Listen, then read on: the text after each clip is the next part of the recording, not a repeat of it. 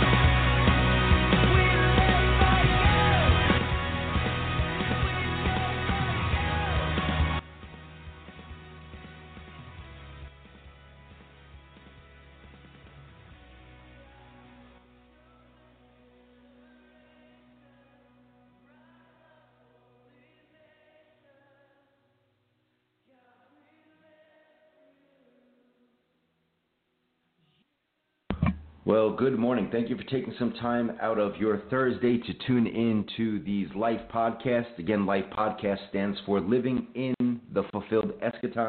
Surely we're praising God for what He has provided, what we're living in, and we desire to give Him all the glory. I do want to apologize this morning that I have a bit of a cold, so I'm eating cough drops and hoping that my voice doesn't sound too nasally so that I will be able to get the details out that I desire to get out this morning for our edification. Amen. So again, thank you for tuning in. I'm Michael Miano. I'm your host. I'm the pastor at the Blue Point Bible Church, director of the Power of Preterism Network, and apologist through MGW Miano Gone Wild Apologetics. What I would like to do at the beginning of our show is bring us into our practice of common prayer. We're in the month of February. February is Black History Month. So in the Book of Common Prayer, especially the one that I'm using, which is the Liturgy for Ordinary Radicals. In this Book of Common Prayer, they have us focusing in on reconciliation, especially in regards to race. Today, our focus is Malcolm X.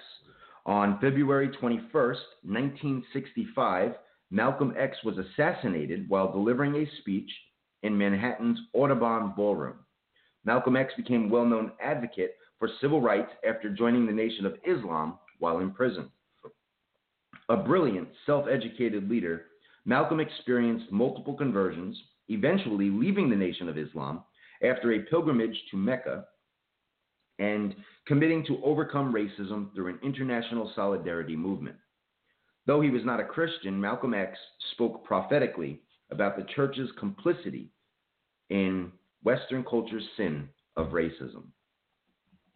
O Lord, let my soul rise up to meet you as the day rises to meet the sun. Glory to the Father, and to the Son, and to the Holy Spirit, as it was in the beginning, is now, and will be forever. Us more light about each other, that we might understand enough to love. Psalm chapter 105, verses 1 through 3, as well as Psalm chapter 106, verses 47 through 48 read, Give thanks to the Lord and call upon his name. Make known his deeds among the peoples. Sing to him, sing praises to him, and speak of all of his marvelous works. Glory in his holy name. Let the hearts of those who seek the Lord rejoice. Save us, O Lord our God, and gather us from among the nations, that we may give thanks to your holy name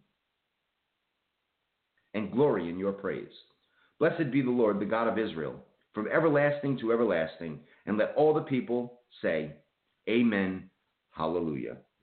Give us more light about each other, that we might understand enough to love. Thomas Aquinas, a 3rd century Dominican and doctor of the church, said, Every truth without exception, and whoever may utter it, is from the Holy Spirit. With that, of course, we have in mind the works and words of Malcolm X. I had one of the quotes that Malcolm X is most known for that's always been stimulating to me is by any means necessary, that we must get this truth. We must get this truth out by any means necessary. Malcolm X's life is a testimony to that. I know one of the books that actually spurred my growth, my transition in life, was the autobiography of Malcolm X. Maybe later on today I'll go ahead and do some review of that book, share some quotes on social media, and prayerfully inspire myself and inspire you to do something with the truth that we have, right? To by any means necessary. And I imagine today's show may further encourage you and edify you in that regard. So with all of that in mind, let's lift up an opening prayer for our discussion.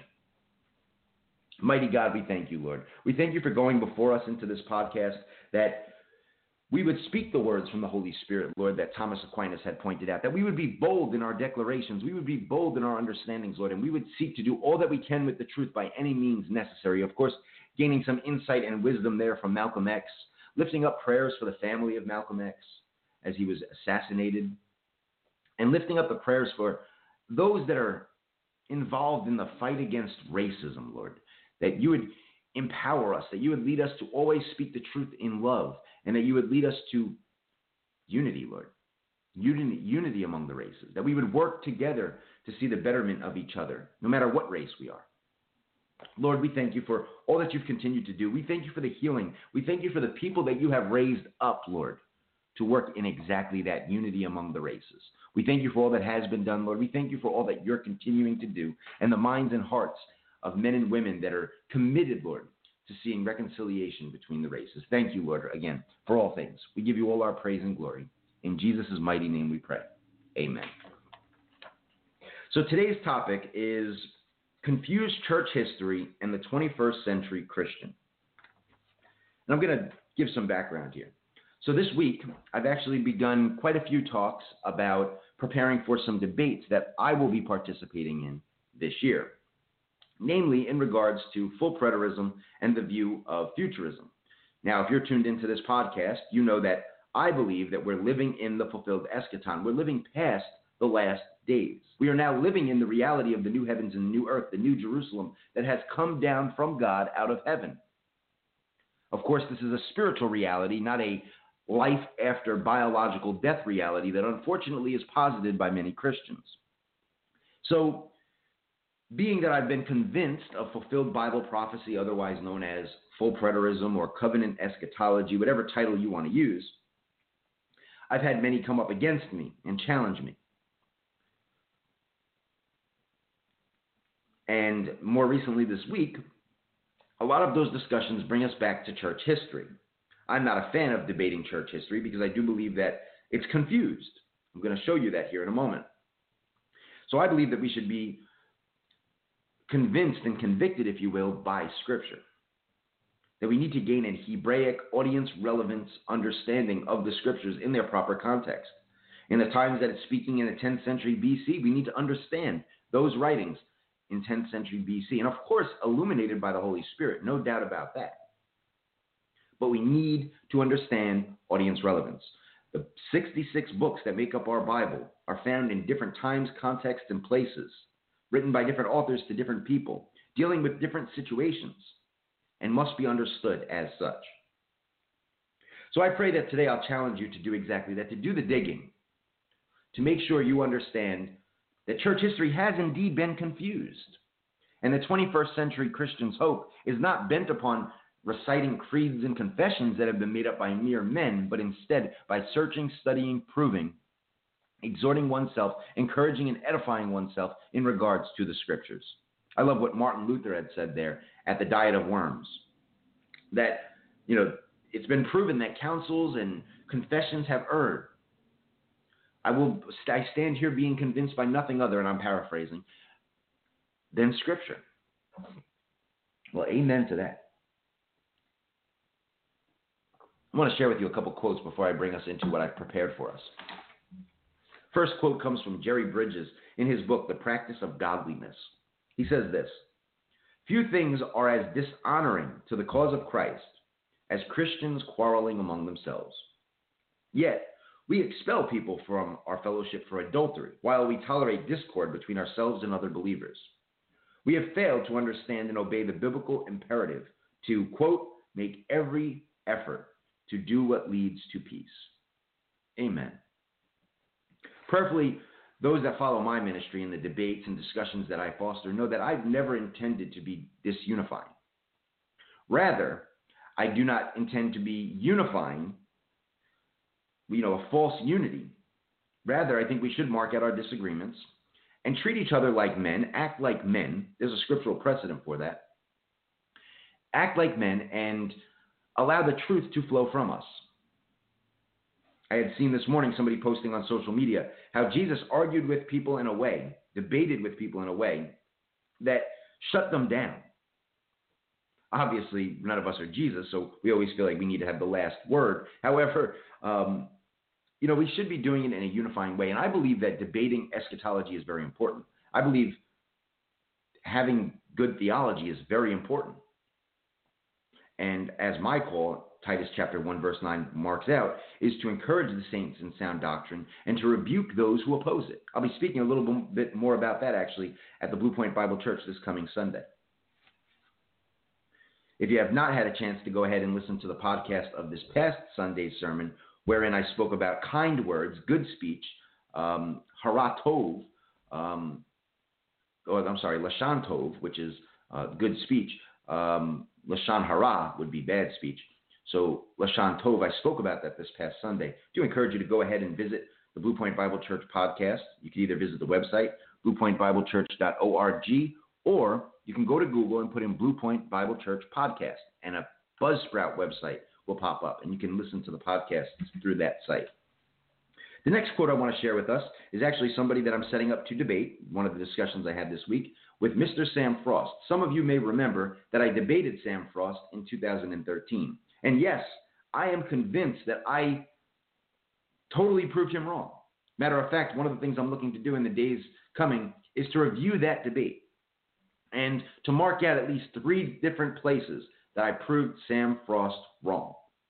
And to show you 3 different places where he proved himself wrong in his attitude and his effort to go against full preterism. Look forward to that. Again, I'll be doing that on YouTube, probably more so on Facebook Live as well. If you have not gone ahead and liked the Facebook pages for MGW Apologetics, the Power of Preterism Network, please go ahead and do so. One of the best ways to keep up and follow all the resources that are being put out through these podcasts, as well as through my blog site and every other area that I've been at work seeking to edify the saints. This is what Sam Frost had to say. The church must receive what is incontrovertible, but reject what raises serious problems in order to work out a solution within its own traditions that best resolves these problems for the sake of maintaining biblical truth, even if this means eliminating older paradigms which have created the problem in the first place. There will be, and always have been, cries of heresy from self-proclaimed purists and keepers of the tradition. This is to be expected. But the ever-faithful, and in Luther's case, the faithful few, keep raising the issues and pointing out the hypocrisy, arbitrariness, and inconsistency until such a voice is raised within the Holy Church that the few become the many. Well, amen to that, Mr. Sam Frost. I have to say, one of the works that I readily appreciate by Sam Frost is Misplaced Hope. It's said that he's put that on the back burner. And unfortunately, like a dog returns to its vomit, Sam Frost has now become a creedalist. A confused creedalist at that. So you'll be hearing more from me in May 2019 in regards to debating Sam Frost here on Long Island. What I'd like to do, though, is move us a little bit further, give us some clarity. A writing that I regularly turn to when we're trying to understand church history is Kurt Simmons' writing, The Road Back to Preterism. If you're tuned in and you want to get your hands on that, you can simply go to Google and put The Road Back to Preterism. And up will pop a website, I believe it's Preterist Central, and you can read that entire document online. You could also print it out, of course, which is a lot of times more edifying to our personal study, so we can mark out things in detail. But now, then again, you can do that on the internet by highlighting. So whatever is good for you. But go ahead. Go to The Road Back to Preterism and check it out. Read it. Read through it. Study through it. We did a full study here through The Road Back to Preterism at the Blue Point Bible Church. And I know many were blessed. I just want to share with you a couple quotes. Here we go. The confusion that obtained during the lives of Christ and the apostles was compounded after their deaths. The almost universal martyrdom of disciples under Nero and the Jews left with church with few capable of correctly expounding. The almost universal martyrdom of disciples of Jesus under Nero and the Jews left the church with few capable of correctly expounding upon the eschatology of the kingdom and the coming of Christ. There is great diversity. The picture that emerges in the centuries following the apostolic age is one of great confusion. There is great diversity of opinion concerning the nature of the eschaton among the patristic writers. Their writings betray a fundamental lack of comprehension. They are as men groping in darkness after something they cannot see. He further moves and says, notwithstanding these rather obvious errors that you can find through church history, strands of Christ and the apostles' original preterism were either preserved or recovered, and may be clearly identified in the warp and woof of early church eschatology. Eschatology had been the special concern of first century Christians. Obviously, you read your Bible and you see they were expecting, with a sincere expectancy, something to occur. The Gospels in nearly every epistle assume Christ's imminent return. For example, in James chapter 5, verse 8, be ye patient, establish your hearts, for the coming of the Lord draws near.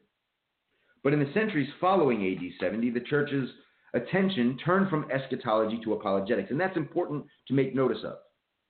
That if you were to do the research in the first 3 centuries of the Christian church, you were to see that a lot of division, a lot of confusion in regards to eschatological end times, last days things. But what you will see a lot of unity in, you'll see a focus on, is proof of the life, death, burial, and resurrection of Jesus Christ. Great effort was made to show that every detail of Christ's life, his death, his resurrection, was prophesied in the Psalms, the prophets, and the law. The study of eschatology waned as men applied their efforts to more basic doctrines of repentance, of redemption. Examples may be seen in the writings of Justin Martyr, Irenaeus, Tertullian, who wrote apologies defending the faith and proving that Jesus was the Christ. This is as it should be. The doctrines of faith and redemption are the most important, and it was natural and desirable that men employed their efforts to establish the fundamentals of the new faith. However, the result was that men's understanding of eschatology and comprehension of the prophetic method and language grew weak and attenuated. A view called Chiliasm grew up, Chilia meaning 1,000 in the Greek, and it placed a literal construction upon the language of the prophets, asserting that the earth would be wondrously regenerated and Christ would reign for 1,000 years. And again, I would urge you to follow that millennial confusion into the Christian church. Premillennial, amillennial, postmillennial, and all the variations within them. One of the more edifying studies that I had seen on the internet, on YouTube, was A Night of Eschatology. I believe it was Sam Storms, Doug Wilson, I'm forgetting the other names.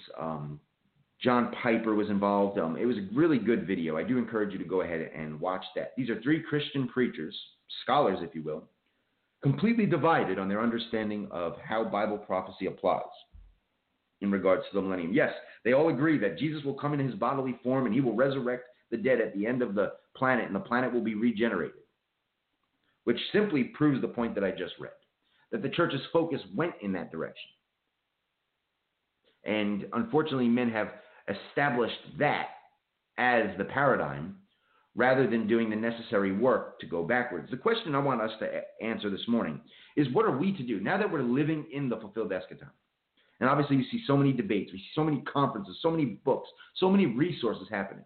Even here at the Blue Point Bible Church this coming May 17th through the 19th, we're focusing on what is next. What's next for the preterist?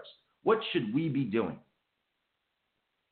What I would offer up in a simple way when we're looking at church history and all the confusion is we would search, study, prove, have an answer, encourage and rebuke, make war. Sounds rough. Let me explain. In Acts chapter 17, verse 11, we know that when the Apostle Paul preached, that the Bereans that were listening to him, what we know as the noble Bereans, it says they were more noble than those in Thessalonica.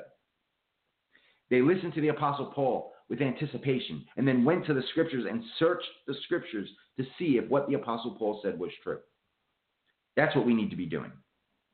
We need to be doing this in a way that Isaiah had talked about, precept upon precept, verse upon verse, doing the necessary study. Matter of fact, this week, in reading one of the Jewish parshots, I had come across a phrase from the Jews where they talked about how when where there's a little bit of understanding in Scripture, you go to another portion of Scripture, and I forgot the way they said it. Usually what we do in Christian circles is we say, correlating Scripture with Scripture. Scripture interprets Scripture.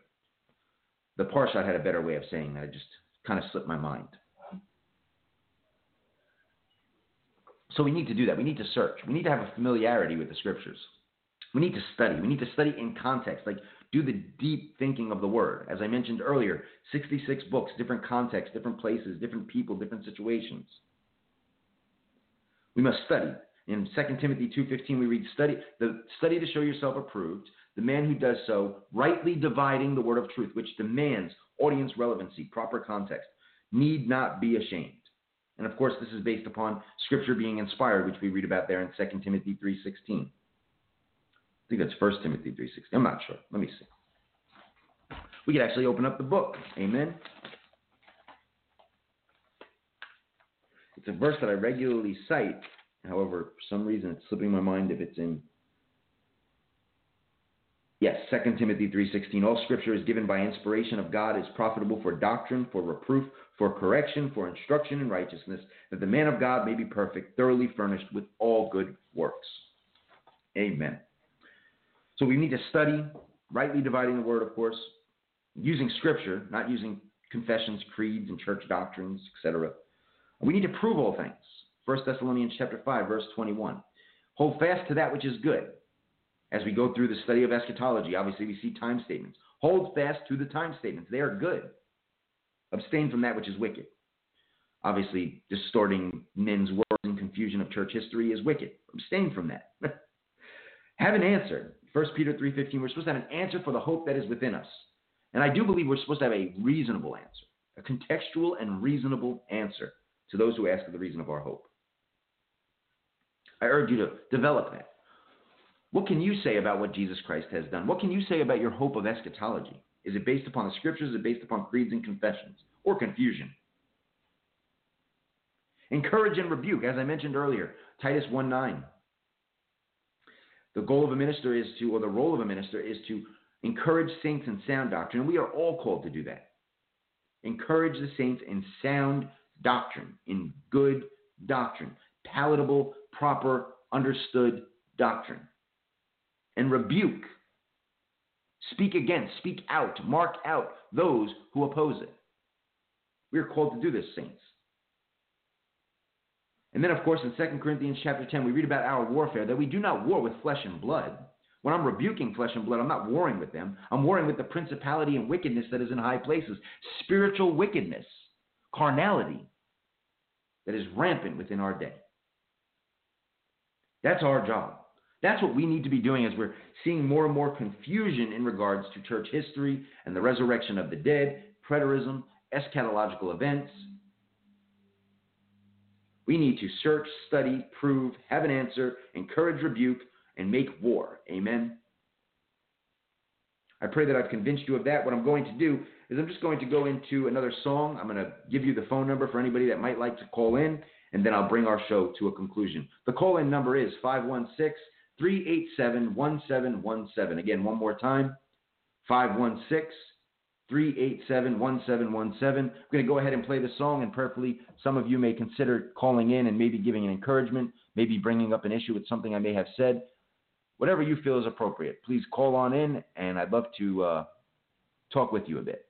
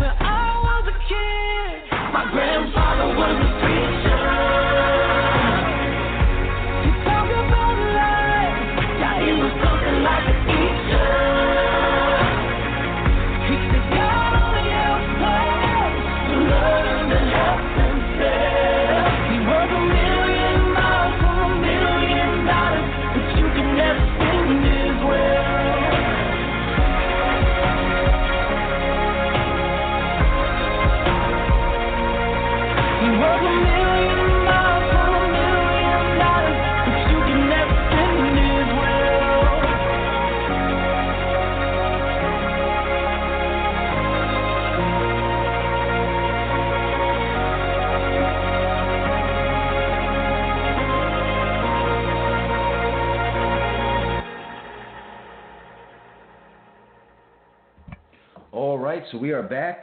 I do want to bring the show to a close as I'm noticing nobody had called in. I do think that maybe a time change will be appropriate for these L.I.F.E podcasts. I'm going to go ahead and put that out on the internet later today. If you're listening, you're tuned in at another point in time, and maybe you say 8 o'clock in the morning Eastern is too early, and you want me to do a time change, please go ahead and send me an email, a Facebook message. You can email me at Pastor Mike Miano, Miano, @yahoo.com. and or Miano Gone Wild @yahoo.com. And just let me know what you think about the show, maybe some topics, maybe a proper time, whatever you're thinking. I would always love to, I'm always working on, and I love to update and prepare better shows for your edification. Amen. So please let me know what you might think. And in closing today, I want to close with a quote from that Road Back to Preterism book. And then, of course, another quote from Sam Frost in regards to this church history, confusion, and all of this. First, from the Road Back to Preterism. The original preterism of Christ and the apostles never perished. Although other schools of interpretation have come and gone, preterism has always remained. Its reemergence as a grassroots movement in the churches of Christ in the mid-20th century was the result of the ministry of Foy E. Wallace Jr. a generation before, and its members' unflinching zeal for the truth. Of course, many of you may be familiar with what came after that was Max King's amazing book, The Cross and the Parousia. By letting the Bible speak to readers directly, sola scriptura, rather than through the voice of antiquated creeds and confessions, whose utility has long since vanished, the original preterism of the New Testament has been recovered. Today, the truth, long hemmed in by ecclesiastical authorities and tradition, has broken out and promises to sweep the field. Let the enemies of preterism beware. And then lastly, again, the goal here of this show, Living in the Fulfilled Eschaton, is to talk through the implications and application of a fulfilled worldview. As we're looking at the confusion in church history, prayerfully, it's all too clear that is not where our answers are going to come from. Our answers must come from the scriptures. Matter of fact, listen to what Sam Frost had said. And of course, this is before his departure from full preterism in writing his rather Frostian book, Why I Left Full Preterism. This is when he was dealing with more consistent and clear theology. Quote, "Let me put this another way. If the prior views of Matthew chapter 24 and 2 Peter chapter 3 are seen in light of AD 70, then the logical conclusion is that the resurrection of the dead and the second coming of Christ must also be seen here. However, this logical inference was not deduced previously. In fact, it was not even considered. One of the reasons, perhaps, is that the creeds and the confessions are all unanimous that the second coming and the resurrection of the dead, that is the self-same body in the casket, will one day be reformed and reunited with its soul. This being the case, Christian theology has been ingrained with this framework, and it was hard, even for Terry and Russell, to step outside of that framework. And unfortunately, it continues today. Now with men leading in more confusion in that regard, by going back and forth, being more confused than ever, changing aspects that the church fathers would have said was related to the resurrection, and then subverting it into meaning something else, because obviously it's not consistent with a biological resurrection of the dead. These are details that I look forward to bringing to you more as I continue to participate in debates and show forth the truth of preterism, because I agree with what Kurt Simmons had said there at the end of his writing. Let the enemies of full preterism beware. Thank you for taking some time out of your day to tune into these podcasts. I do pray that you are encouraged, edified, and what I'd like to do before I let you leave our listening broadcast here is just simply end with a prayer and a benediction. Lord, we pray that you would keep us humble enough to learn from those whom we least expect to be our teachers. Help us to listen for your truth, even in the words of our enemies. May the peace of the Lord Christ go with you wherever he may send you. May he guide you through the wilderness, protect you through the storm. May he bring you home rejoicing at the wonders that he has shown you. May he bring you home rejoicing once again into our doors. Thank you for tuning in, saints. Go in peace. God bless and enjoy the song.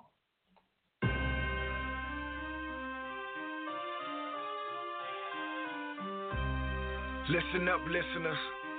I just ask of you one thing. Please listen to the scriptures that is in this song and go back and study it. Please listen to them. Write them down. Study it. Let's do it. Here they go again, hating, they mad. Money they making, they feel like I'm taking from their pockets because I'm singing the truth. I'm talking biblical proof. You don't want to hear it, it's true. Hope the spirit's in you so you would understand. Man, I'm sick of man. Look at what they teaching when I turn on TBN. Look at all these heathens speaking about giving, not concerned about true repentance. Look how they living. But you tell me just forget it. Romans 16, listen. Mark those that cause division. 2 Timothy 4, boy, they is the stitching. Proverbs 28, look at verse 23. He's every beat from more favor than he will flatter speech. Come on and turn with me to 1 Corinthians 5, verse 12. We not supposed to judge outside, but if they claim to be in the body, we let them have it. Rebuke them sharply, that's what God commanded.